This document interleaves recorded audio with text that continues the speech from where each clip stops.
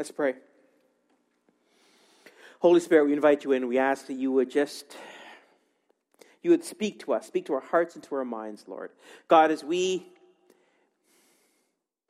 long to serve you, long to live for you, long to live a life that is higher than just simply getting by, Lord, I pray, God, we would remind ourselves that the only way to have that, to experience that, is by a pursuit of God.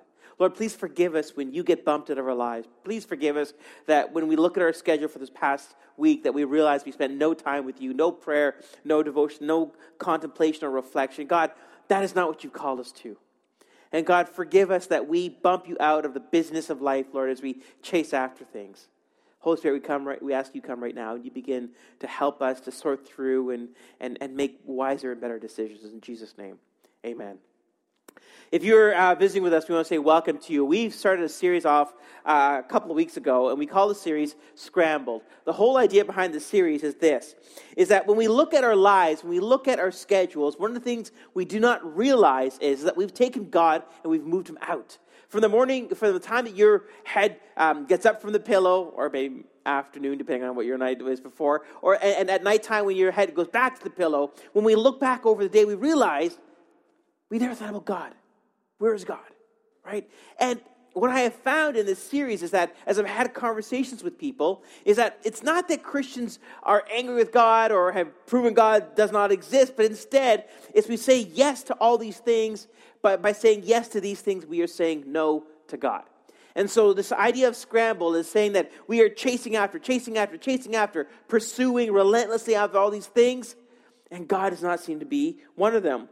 Last week, we looked at a book. Every week, we're kind of looking at a book. You've been getting a glimpse into my reading list. The book we looked at was called The Paradox of Choice by Barry Schwartz. By the way, great TED Talk by him. A little older, but a great one nonetheless. And he says this about choice. Learning to choose is hard. Learning to choose well is harder. And learning to choose well in a world of unlimited possibilities is harder still, perhaps too hard. What Barry is saying about our lives is that we have so much choice. He talks about the cereal aisle. You go to the cereal aisle of a grocery store, and it is lined with cereals. And he says what happens is all this choice can paralyze us. Right? We looked at this idea called FOMO, the fear of missing out. Right? We fear this pursuit. We fear chasing after something. But every time we chase after this, that looks so much better. You're over here and your friends are taking selfie with a giraffe over here. You're like, I wish I was there. I want to pet a giraffe. Whatever it would be, we are always trying to pursue something that doesn't exist. We always fear we're missing out on something. And all it does is it exhausts us. What I hear constantly from everybody of every age and stage is that they're exhausted. Running, gotta go, right? But that running and that chasing and that pursuing, it doesn't seem to be getting us anywhere. It doesn't seem to be getting any further ahead. We looked at Jesus' teaching on worry last week, and we looked at Luke chapter 12 and said this. Then Jesus said to his disciples, "Therefore, I tell you, do not worry about your life, what you will eat, or about your body, what you will wear, for life is more than food, and body and more than clothes." And so what Jesus was trying to help his disciples to understand is that the pursuits that you pursue are not wrong. Please hear me. These things are not bad or evil, right? But remember, the very first week we said that Jesus wants us to hate our lives. And some of you are like, I already hate my life, so I'm already there. Look how much I look like Jesus now, right? But when Jesus says hate your life, he doesn't mean to hate your life in the way that we understand it. But biblically, when the Bible uses the word hate, what it's trying to say is love all these things less than you love God. Because if you do not, these things will replace God. Right? God is being replaced in our lives by the business of our lives because we do not hate these things in our lives, right? Jesus says, unless you hate mother or father, brother or sister, all the meaningful relationships. And it's not as if Jesus is saying, you should be a loner by yourself. He's like, no. Everything that you pursue after, you must love less than God. Because if you do not love it less than God, it will replace God. And we wrapped up last week looking at Hebrews 11. And Hebrews 11, of course, is the chapter of faith. And what I said to you is that when you look at the chapter of faith, you look through these men and women who did incredible things for God. And you're like, oh, these people are so spiritual, so holy. But this is the verses that we forget. All these people were still living by faith when they died. They did not receive the things promised. They only saw them and welcomed them from a distance, admitting that they were foreigners and strangers on earth. Right? Hebrews chapter 11 is a chapter of faith about these individuals, men and women who do great things. But what the writer is trying to help us remember something is that some of them never saw the promises fulfilled. Some of them lived their entire lives believing in what God had and believing in a better way that God had for them, but they never experienced it. And so the writer uses the word foreigners and strangers on earth, right? Right now there is talk about refugees, right?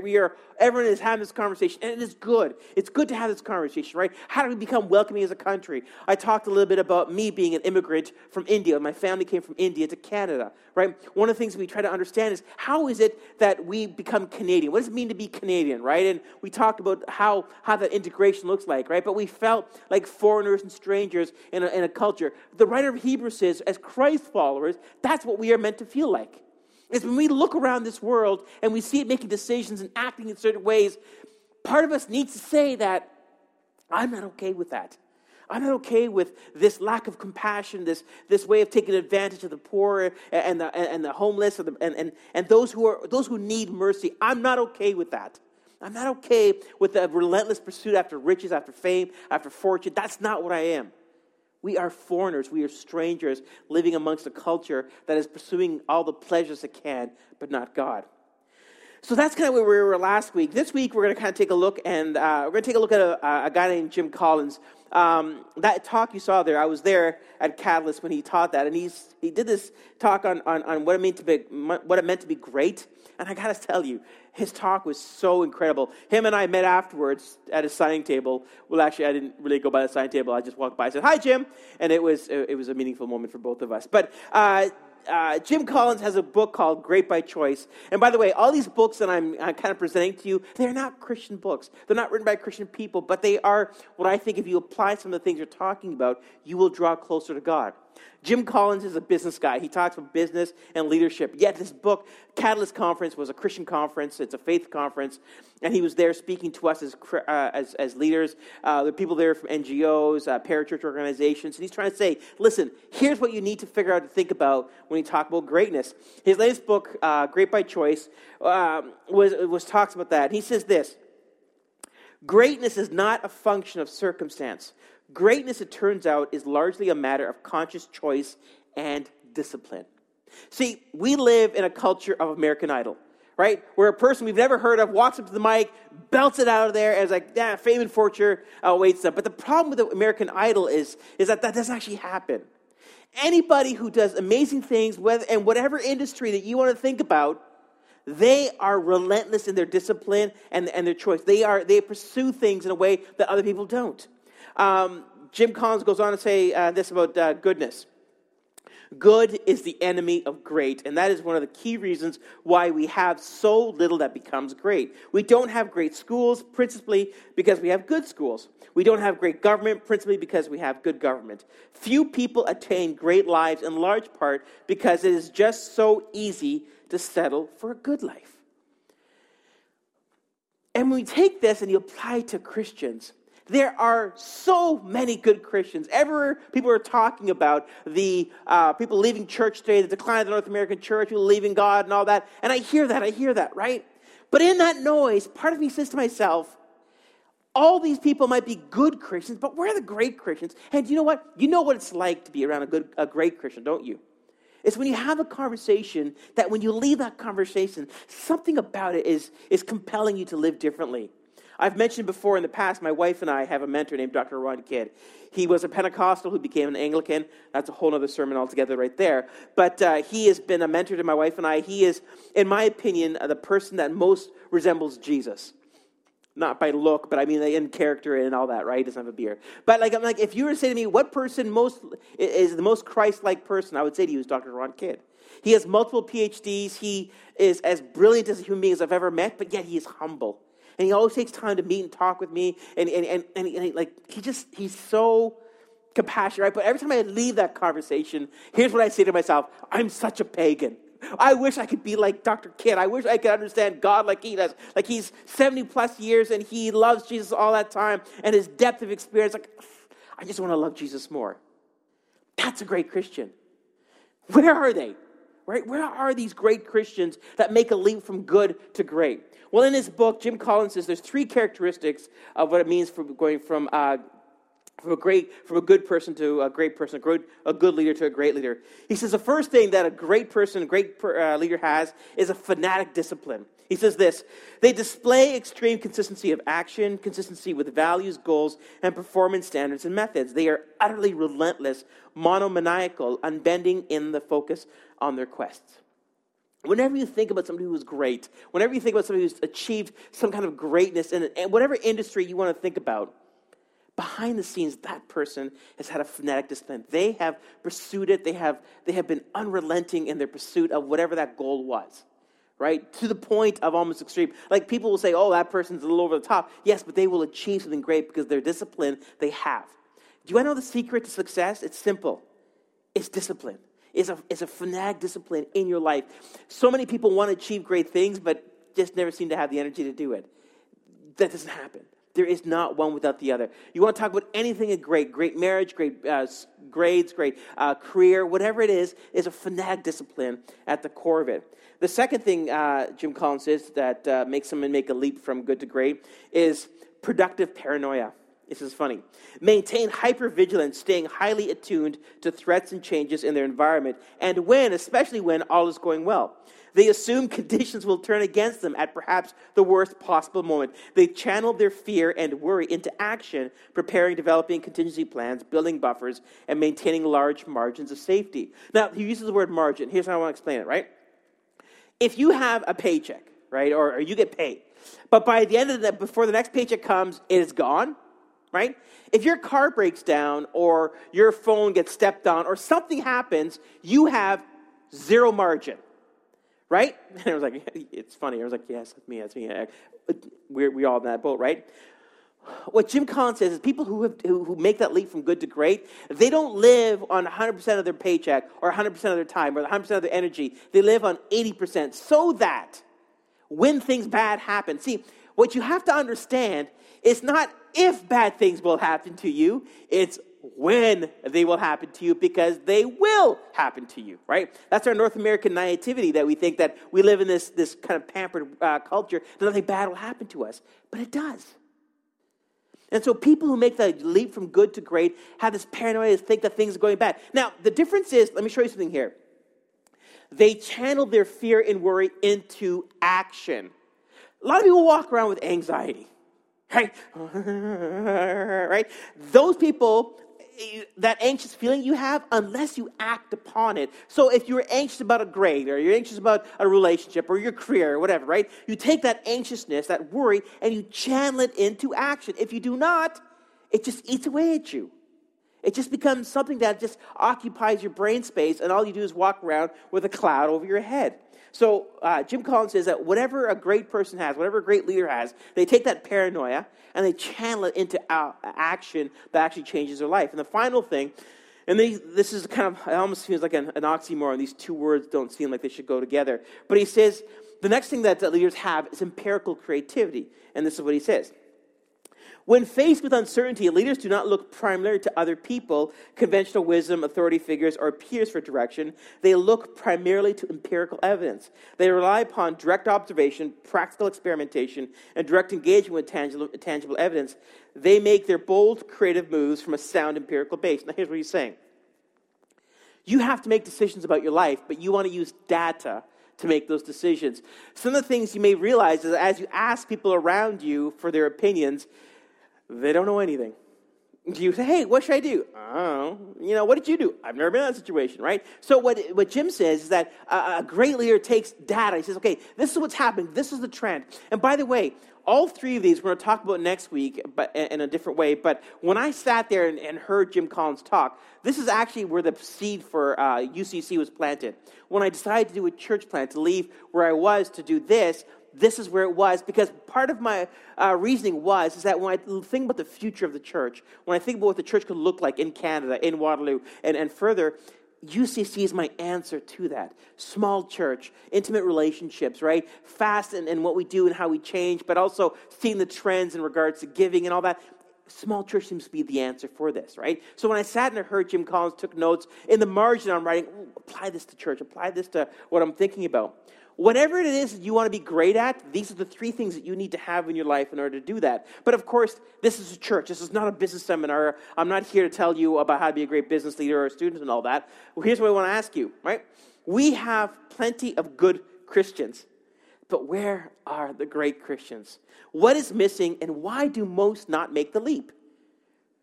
Like, I think, therefore I am. No, I believe in my heart that we have churches full of good Christians, good, boring, risk-averse, people who do not make decisions to leap out into what God wants for them.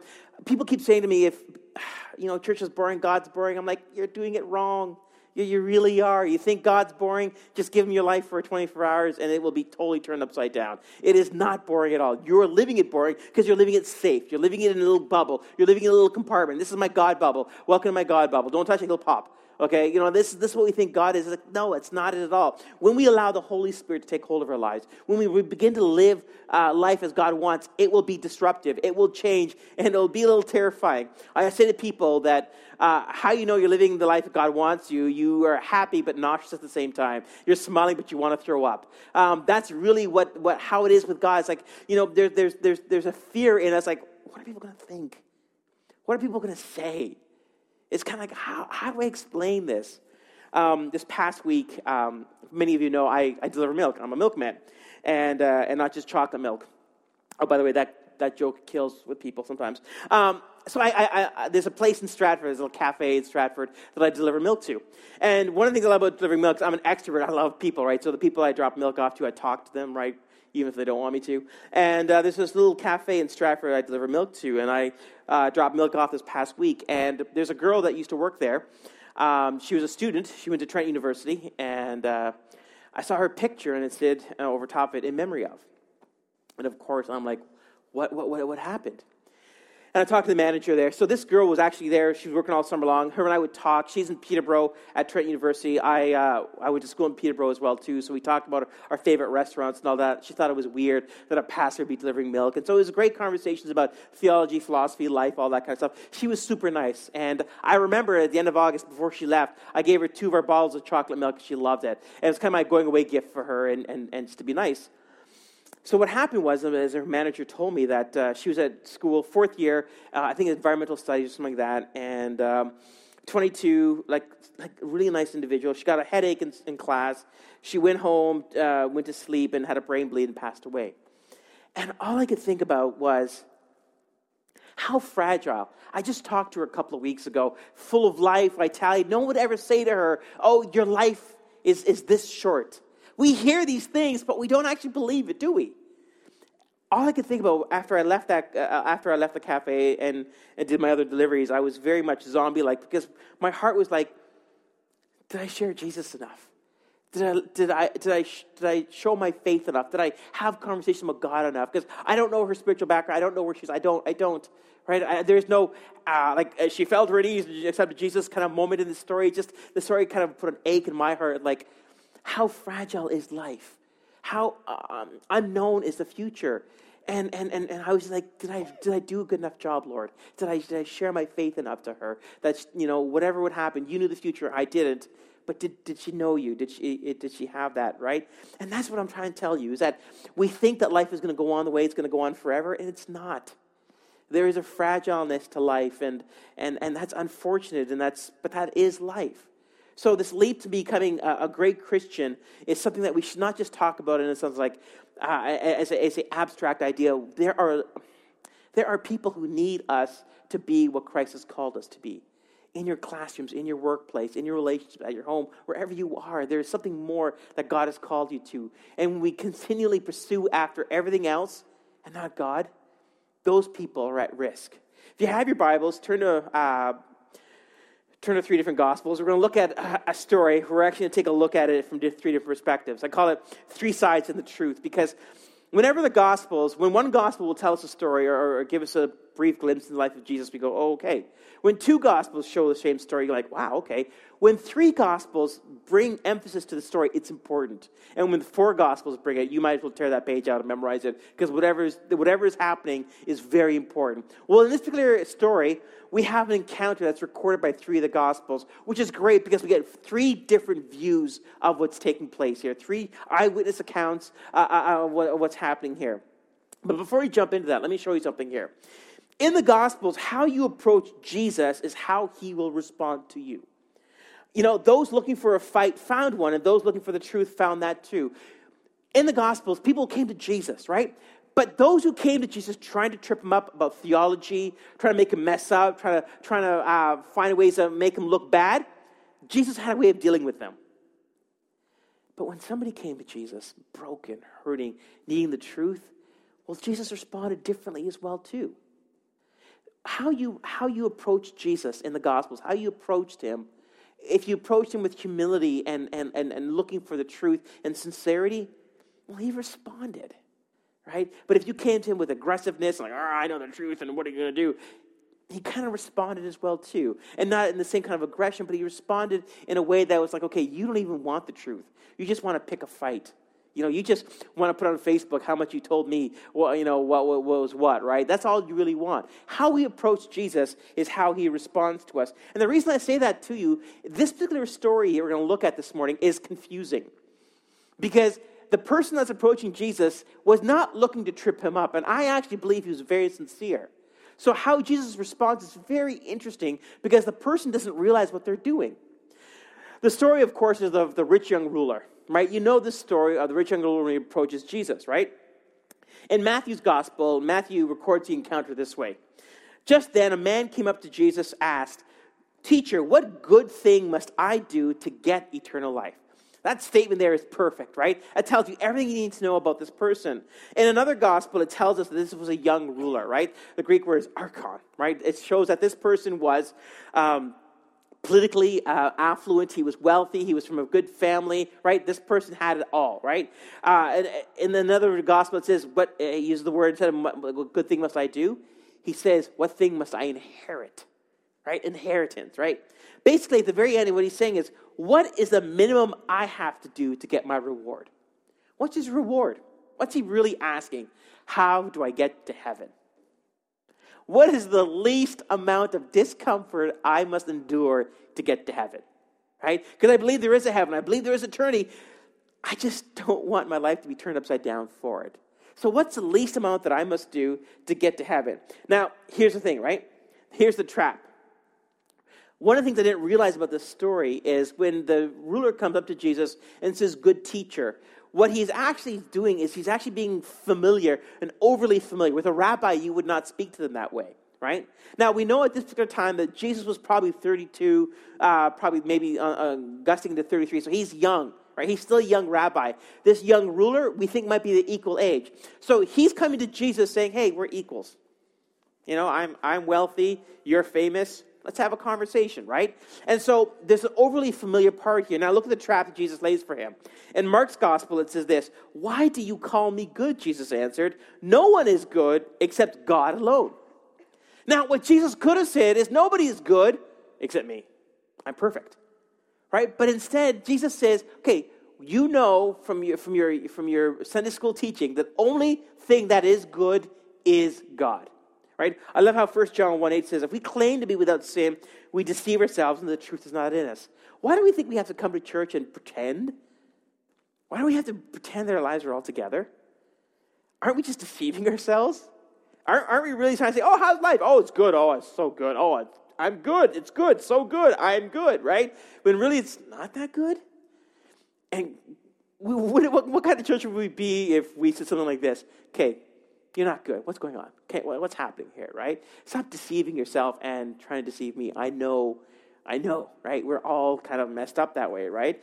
And so Jesus lays a trap for this young man because Jesus is trying to see if he's open. So he says, "Good teacher," and Jesus says, whoa. Don't call me good. The only person that's good is God. Now, look at the response, okay? Here's the reveal. Jesus gives him a list of what good looks like. You shall not murder. You shall not commit adultery. You shall not steal. You shall not give false testimony. Honor your father and mother, and love your neighbor as yourself. If I was to say to somebody, are you a good person? They'd say, oh, yeah, I'm a good person. I haven't killed anybody. As if, mass murder is the way of kind of finding goodness or not, right? That's what we do, right? When people say, are you a good person? Like, well, I haven't killed anybody today. I felt like it yesterday, but I'm a good person, right? And we put this list together, right? Because Jesus is trying to figure out, do you understand what goodness really is? Do you understand what I'm really asking you? And look at his response in verse 20. All these I have kept, young man. What do I still lack? And in one version of the gospel, it says, all these I've done since I was a child. In other words, he's saying, I am good. I'm good. I'm good looking. I got a good bank account. I got a great credit rating. I'm good, right? So isn't heaven now mine, right? Now, Mark's gospel has this line that nobody else does. Now, you know that Mark's gospel was written by Peter, right? Peter recited his gospel to his disciple Mark, and Mark recorded it. So Mark's gospel is actually Peter's gospel, right? And in Peter's gospel, it actually says something very interesting because Jesus is going to say something, but Peter, for some reason, this guy who always seems to mess up, right? This guy wanted us to understand something. And in Mark's gospel, it says this. In Mark chapter 10, verse 20, he says this. Jesus looked at him and loved him. Whatever is about to happen, understand something, that Jesus loves this young man.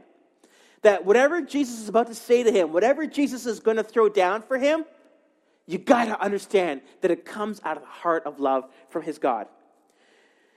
One thing you lack, he said, go sell everything you have and give to the poor, and you will have treasure in heaven. Then come follow me. The one thing, the only thing, right? What's wrong with this young man? He does not hate his life enough, right? He does not love his wealth less than he loves God. What good thing must I do to have eternal life? Don't do all these bad things. Done. Check mark, check that box. I'm ready to go. But what he doesn't realize is love your neighbor as yourself. How could somebody so wealthy, so affluent be living for themselves when those around them may be living in poverty? Do you really love your neighbor if you're in that kind of a place? Do you really love your honor your mother and your father? Because I'm pretty sure every child has had an angry moment, right? But according to this rich young ruler, he's like, no, I'm good. I'm good. He doesn't understand how far he is from God. Now look at his response in Luke. I love what Luke says in this one. Luke chapter 18, verse 23. When he heard this, he became very sad because he was very wealthy. Right? If it was us, we would say something like this. When we hear this, we become very sad because we are very busy. When we hear this, we are very sad because we are very popular. When we hear this, we become very sad because we are very comfortable. See, when we approach Jesus, we come to him and saying, I'm good, right? I'm good. I go to church every so often. I'm a good person. I haven't killed anybody. I'm good. And Jesus is like, this one thing that you lack. You don't hate your life enough. You don't hate the things that you pursue after enough. And we say to Jesus, don't you understand? I have at least 300 followers on my Instagram account. I am very popular. My weekends are booked from here till, you don't understand, Jesus. I'm very popular. Jesus, I'm so busy. And Jesus, I'm busy doing good things. I'm getting good grades. I'm working really hard at my job and all that. And Jesus looks at us and he loves us. And he says, one thing you lack. Don't replace me with anything else you pursue. That's the thing that we lack. What was the lack in the life of the rich young ruler? What was it, the thing that separated him from God? Well, I think it comes down to three parts. We've talked about these three parts over the last couple of weeks. The thing I think he lacks is faith without sacrifice. He talks about, I think he lacks disciple discomfort and Jesus saying, let me explain this.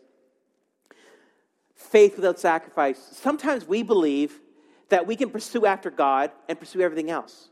And one doesn't kind of supplant the other.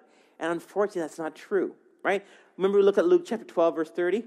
For the pagan world runs after such things, and the Father knows that you need them, right? So what's Jesus trying to say? The pagans run after riches and wealth, right? Remember we talked about the bigger, better, more? Bigger, better, more. That's all we pursue after in our culture, right?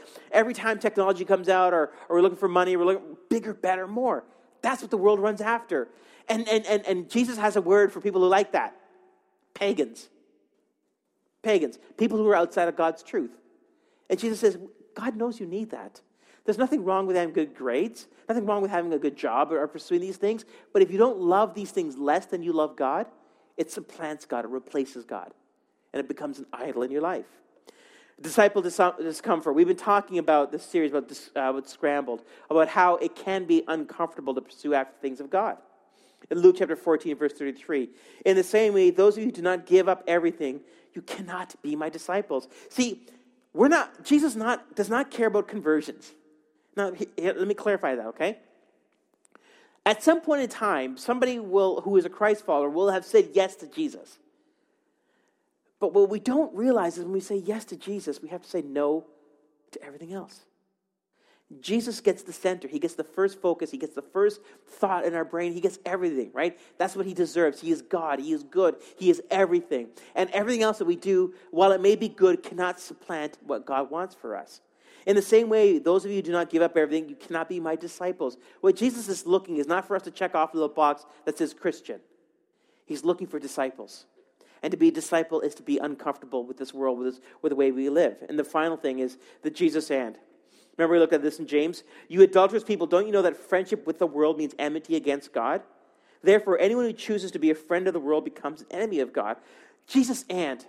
You know what? I want to have my riches and Jesus. I want to have my popularity and Jesus. I want to have this great job and Jesus. Jesus and. Jesus and.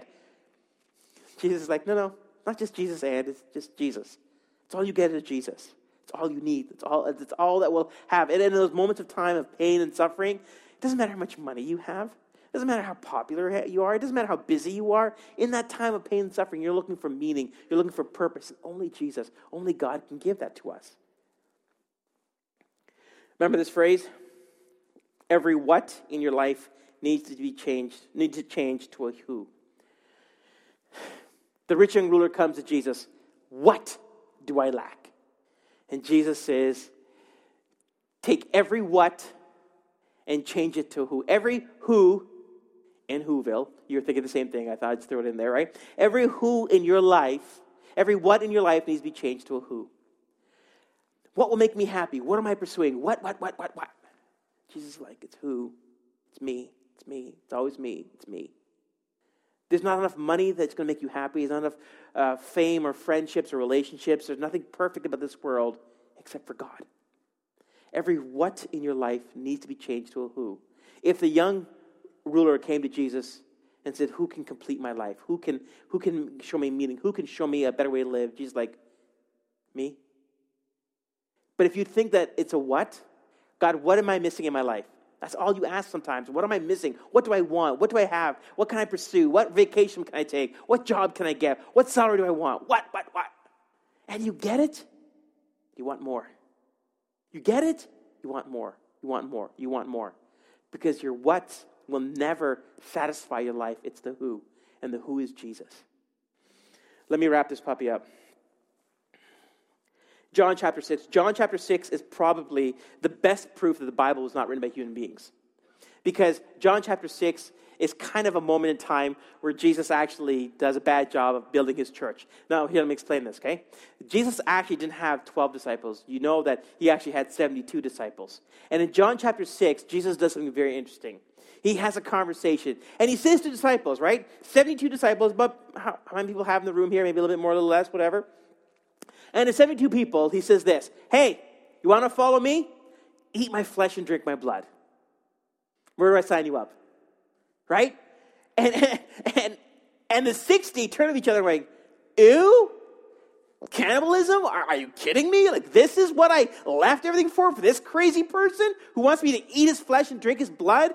I don't think so, right? In John chapter 6, verses 66 and 67, look what Jesus says. From this time, many of his disciples turned back and no longer followed him. And look at Jesus, what he says. You do not want to leave too, do you? Jesus asked the 12. Because there's only 12. 60 of the 72 leave, and there's only 12 left. And Jesus says to them, don't you guys want to go too? Right? Don't you want to go too?